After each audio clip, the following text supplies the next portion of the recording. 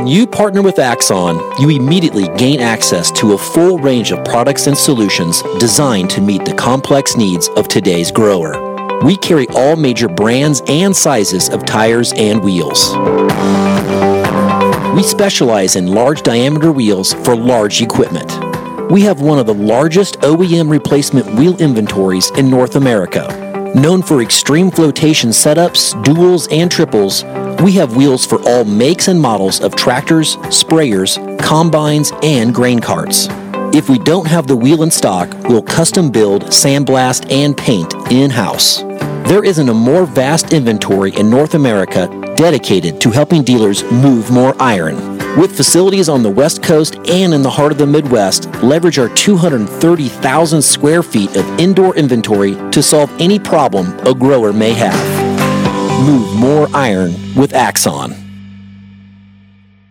Hello and welcome to Moving Iron Podcast. This edition of the Moving Iron Podcast is brought to you by these great sponsors. Axon started out of a passion for keeping agriculture moving. Imagine having 100 years of tire and wheel knowledge in your back pocket the next time you sell a piece of ag equipment. To find more or become an Axon dealer, please visit axontire.com. Valley Transportation has been hauling ag and construction equipment across the country for the past 33 years. Call Parker at 800-657-4910 for all your trucking needs. At Valley Transportation, our goal is to help you reach yours. No matter how you buy your ag equipment, whether it's from a dealer, an auction, or a private party, AgDirect can help you finance it. You can even apply online at agdirect.com. Learn more about your financing options at agdirect.com. TractorZoom has access to over $20 billion in heavy equipment sales data. TractorZoom's Iron Comps is the industry's trusted solution for transparent equipment values and auctionable pricing insights. This podcast is brought to you by Anvil AppWorks. The Dealer Connect CRMI app with integrated inventory management is an affordable Salesforce-based solution for your dealership. Create connected customer experience and transform how you work. Moving higher in the 21st century. Hard-working people working hard for you and me. Moving higher, time and time again.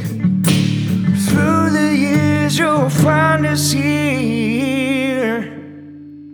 Moving higher. Hello and welcome to Moving Iron Podcast. Marcus and Shawn Hackett. This edition of Moving Iron Podcast is brought to you by Axon Tire, helping dealers move more iron for the past 100 years. For more information, go to axontire.com. Axon Tire would like to give the loyal listeners of the Moving Iron Podcast a free Alliance baseball cap. If you'd like one of those, send an email to marketing@axontire.com, and they will send that to you in the mail. Just include your details at marketing@axontire.com, and you'll get that in the mail. Also, if you're planning on attending the Moving Iron Summit, I got 50 good reasons for you to check that out.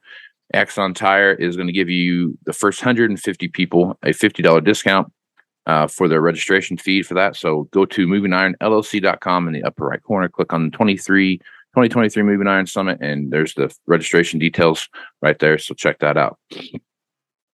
Valley Transportation has been hauling ag and construction equipment across the country for the past 33 years. Call Parker at 800-657-4910 for all your trucking needs at Valley Transportation. Our goal is to help you reach yours.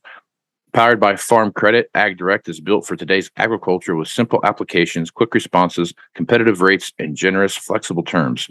AgDirect offers buy, lease, and refinance options for almost all types of new and used equipment, non-recourse and timely funding back to the dealership, plus sales incentives. No other ag equipment lender works like AgDirect. Learn more by calling your AgDirect territory manager or 888-525-9805 or visit agdirect.com. TractorZoom has access to over $20 billion in heavy equipment sales. TractorZoom's Iron Comps is the industry's trusted solution for transparent equipment values and auctionable pricing insights. This podcast is also brought to you by Anvil AppWorks. Their Dealer Connect CRMI app with integrated inventory management is an affordable Salesforce-based solution for your dealership. Create connected customer experience to transform how you work today. Shawn Hackett is with Hackett Financial out of Boca Raton, Florida. He's nice enough to come on and talk about what's happening in the marketplace. So, Shawn, how you doing this morning? I'm good, Casey. Real good. After you listen to me read those 62 times, you probably have them memorized now, don't you? I have them sworn to memory. Yes. Technical difficulties. I love them. They're the best things on the planet. Shawn, there's a bit of a war raging out there for acres right now. I guess as you take a look at what's going on, we talked about that here over the last couple of podcasts about the food versus fuel war that we see coming up here and the battle for those acres. And then you start throwing in renewable fuels on top of that, and you start looking around. A couple of those that have me thinking about what's going to happen here in the next, this year all the way through the next 5 years. Kind of where do we end up at? What's that look like? Is ethanol? We'll start there first. So if you're looking at ethanol and you're really taking a long-term look and looking at government policies that are out there and the various incentives based around electric cars and those kind of things. If that continues to work the way it's supposed, we see it planning on working, and how the government has it planned on working, and how these various industries start to come in, gasoline fuel costs or fuel supplies are going to shrink simply because of the fact that less people are driving, so demand is going to go down. So supplies are going to go down. So that's going to have a direct effect on what we see happen with ethanol. Thinking about that, Shawn, where do you think that puts corn at, and how much more dynamically does that change the corn market as we start looking at how ethanol plays into that? Well, let's say that if over the next 10 years that we lose half the demand for ethanol through a gradual reduction in consumption of gasoline versus electric cars, or just less driving, or whatever. Remember that I think we crunch 5 billion bushels of corn, give or take, maybe 5.3. A third of that still is used as DDGs as food replacement. So it's not a total takeaway. There is some. So you're essentially, if you took half of it away, that means that about 3 billion bushels of corn. Let's put it this way. Let's say 2 to 2.5 billion bushels of corn would be at risk of being lost from consumption over the next 10 years. So it's not a blunt instrument. It's a gradual work down over time. But we would lose 2 billion bushels worth of demand. Now, can we find a way to use ethanol in other ways that can make up for that loss of demand? Is there ways that we can use that corn and export that much more, or find other ways to use corn that can make up that 2 or 2.5 billion bushels of lost demand?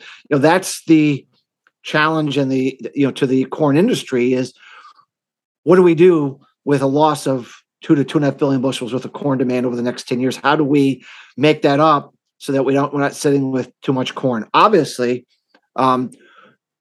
if this renewable diesel push is successful, maybe that solves the problem, Casey, if you really think it through, right? I mean, in the long run, because the numbers suggest that if all the mandates that the states have already said they want, the mandates that the U.S. government says it wants, where we ultimately want to go with renewable diesel, that we would need 14 million extra acres of soybeans to be planted to meet the raw crushing demand of raw soybeans to make bean oil. That's what the numbers say. Where's that coming from? Is it wheat? Wheat's already at record low acres. Cotton, I mean, well, conceivably we could get them from corn acres if we didn't need all those corn acres, if that ethanol demand went down. Maybe, that's one way to resolve the problem, simply by producing less corn on less acres. But that's the problem. What the problem is, ethanol is a slow decline. This renewable diesel is a blunt instrument, meaning we're coming in like running the market on fire here for the next couple of years. And we're not going to see ethanol demand drop off that much. So I think in the long run, there probably is a way to match the two, but in the short run, we have way, way too much need for soybeans, and we're not going to lose enough ethanol demand to be able to accommodate. And so it creates one heck of an issue of food versus fuel. What comes first, the chicken or the egg kind of a scenario of what happens if we have, significant increase in food inflation later on in 23 and 24 because of this renewable diesel craze. And if by chance this is the year that the Gleisberg cycle triggers, and we have a poor soybean crop, now what do we do? A lot of unanswered questions. I actually asked Ag Secretary Vilsack a few weeks back. He was at a Farm Foundation meeting that I attended, and I actually asked him a direct question about this, and he really didn't give me a very much of an answer at all, other than we're just going to grow our way into it, Oh, there you which go. is Good a point. nice way of saying is they really haven't thought it through. Yeah. So Yeah, that's always a good plan. We'll just figure it out as we go. That makes sense. we'll grow our way into it. Okay, Yeah. that's fine. But okay, So those 14 million. If I use 14 million acres, like you talked about there, and I just figured at 180 bushels an acre, and that's 2.5 billion bushels. So if you do the math on that slowly creeps out. But then you start looking at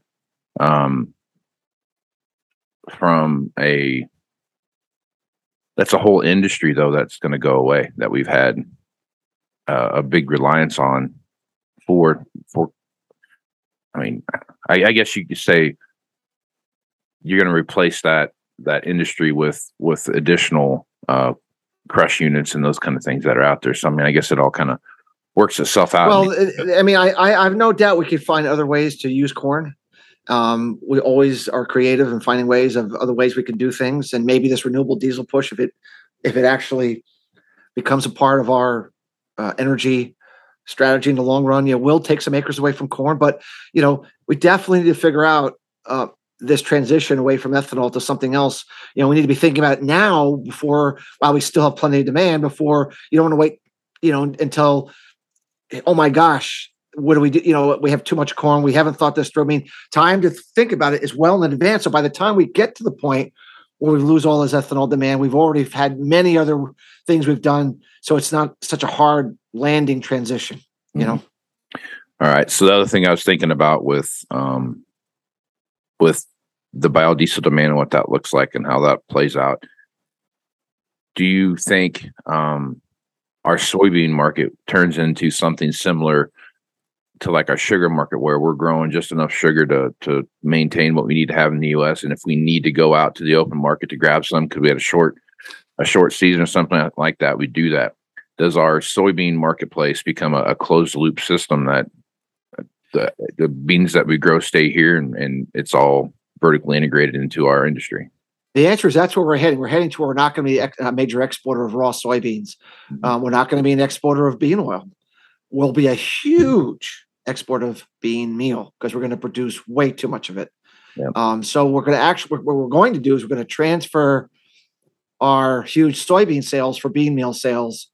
And then you have to try to figure out how is that going to work with Argentina, who's always had the top spot for that. And it's a big, big change in the global marketplace of how everything gets done. And if the market loses the raw soybean supply from the U.S., it's going to take a while to figure that out. Yeah. Other countries are going to have to work on crushing capabilities that they don't currently have. I don't know. It's going to be a big change. But yeah, we're going to be significantly getting removed from the export market, which could be chaotic because we know the only other country that really supplies raw soybeans is Brazil. And if, let's say, our soybean exports get cut in half next couple of years, which I think is very realistic, at least in half, what happens to the people that have been that have been looking for our raw soybeans? If they can't get it from us, can Brazil make enough of it? I don't know. Yeah. It's going to be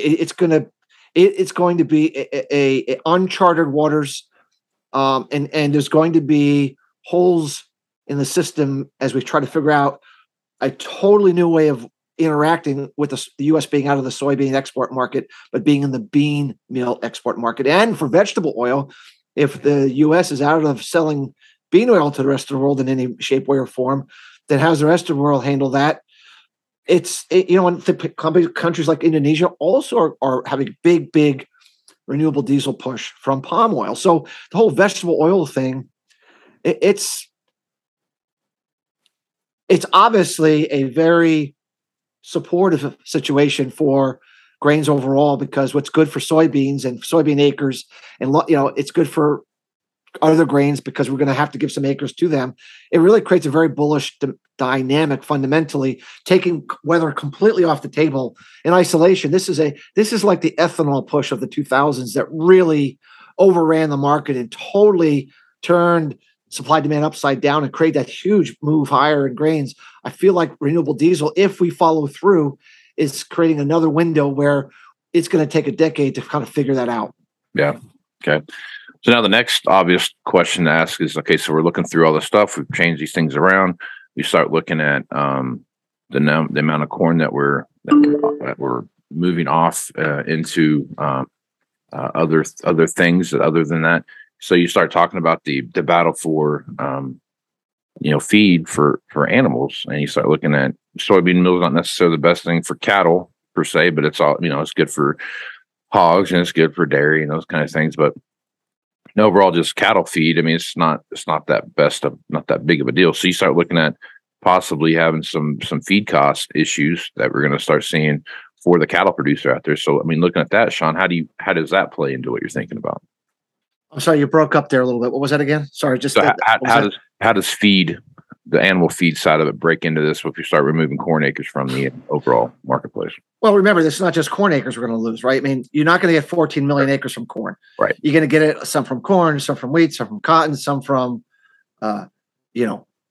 hay, ground, some, areas that could grow. I mean, we're going to lose acres from everywhere you can to feed this. And that means that, a lot of those acres that are reliant upon silage, they're reliant upon alfalfa and hay, that are suitable. Not all ground is suitable, but they're suitable enough. I mean, those acres that could go over if the price is right and it pencils out, those acres are going to go there. And then you say, okay, well, what does that mean for the long-term, cost of feed for growing cattle, and how does that work? Already we're dealing with a building cattle shortage, a building beef shortage already.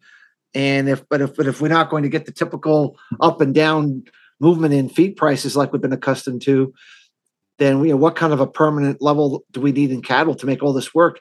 Once again, food versus fuel. It's going to be a huge debate. I always feel in the end the food wins out, but it takes a crisis sometimes to shift gears and say, okay, well, maybe fossil fuels aren't so bad for right now because we got to put food on the table, because they're not going to vote for me in this next election because they're starving. That's, Casey, you've done the research too. When you run out of food, politicians run out of votes. They do typically. That's a pretty good correlation between those two things. Yeah. Sometimes they get overthrown, so it's even worse. And they oftentimes run out of time. Yeah, very true. Very true. All right, Shawn, man, that was a good one, man. That was a lot of information there, a lot of stuff to think about. So if folks want to reach out to you and get more information about what you're doing over at Hackett Financial, what's the best way to do that? Our website is Hackett, Hackett, advisors.com. Lots of information on there about our weather algorithm, capital flows algorithm, ways we do things to look at the future of prices, to see if what we do might be of value to your listeners. Right on. I am Casey Seymour with Moving Iron Podcast. Check me out on Facebook, Twitter, and Instagram at Moving Iron LLC. You can also go to LinkedIn at Moving Iron Podcast and check out the Moving Iron Podcast YouTube channel for the video version of this, which is just a Moving Iron Podcast YouTube channel. Check that out. You can also go to Moving Iron LLC for everything Moving Iron related. Check that out there. And you can go see, make sure you check out Shawn's website. There's plenty of stuff over there to baffle your mind and fill you full of questions for the next time that we have Shawn Hackett on the Moving Iron Podcast. And if you got a question for Shawn, send me an email at movingironpodcast@movingironpodcast.com, or hit me up at any one of those socials there, direct message me, and I will make sure to ask that question next time he's on. So, Shawn, appreciate you being on the podcast, man. Thanks, Casey. See you next time. Yeah, you're on your worldwide tour here, going all over the place. So Calgary later this week, and then finally back home again. Nice. There you go. So you're going to go so you do it backwards. People from Canada go to Florida for the winter. You go from Florida to, you used to do it backwards. I'm a contrarian, always have been. Go against the grain, baby. Everybody wins that way. All right. With that, I'm Casey Seymour, Shawn Hackett, Smooth Smire, folks. Out. Axon started out of a passion for keeping agriculture moving. Imagine having 100 years of tire and wheel knowledge in your back pocket the next time you sell a piece of ag equipment. To find more or become an Axon dealer, please visit axontire.com. Valley Transportation has been hauling ag and construction equipment across the country for the past 33 years. Call Parker at 800-657-4910 for all your trucking needs. At Valley Transportation, our goal is to help you reach yours. No matter how you buy your ag equipment, whether it's from a dealer, an auction, or a private party, AgDirect can help you finance it. You can even apply online at agdirect.com. Learn more about your financing options at agdirect.com. TractorZoom has access to over $20 billion in heavy equipment sales data. Tractor Zoom's Iron Comps is the industry's trusted solution for transparent equipment values and auctionable pricing insights. This podcast is brought to you by Anvil AppWorks. The Dealer Connect CRMI app with integrated inventory management is an affordable Salesforce-based solution for your dealership. Create connected customer experience and transform how you work. Moving higher in the 21st century. Hard work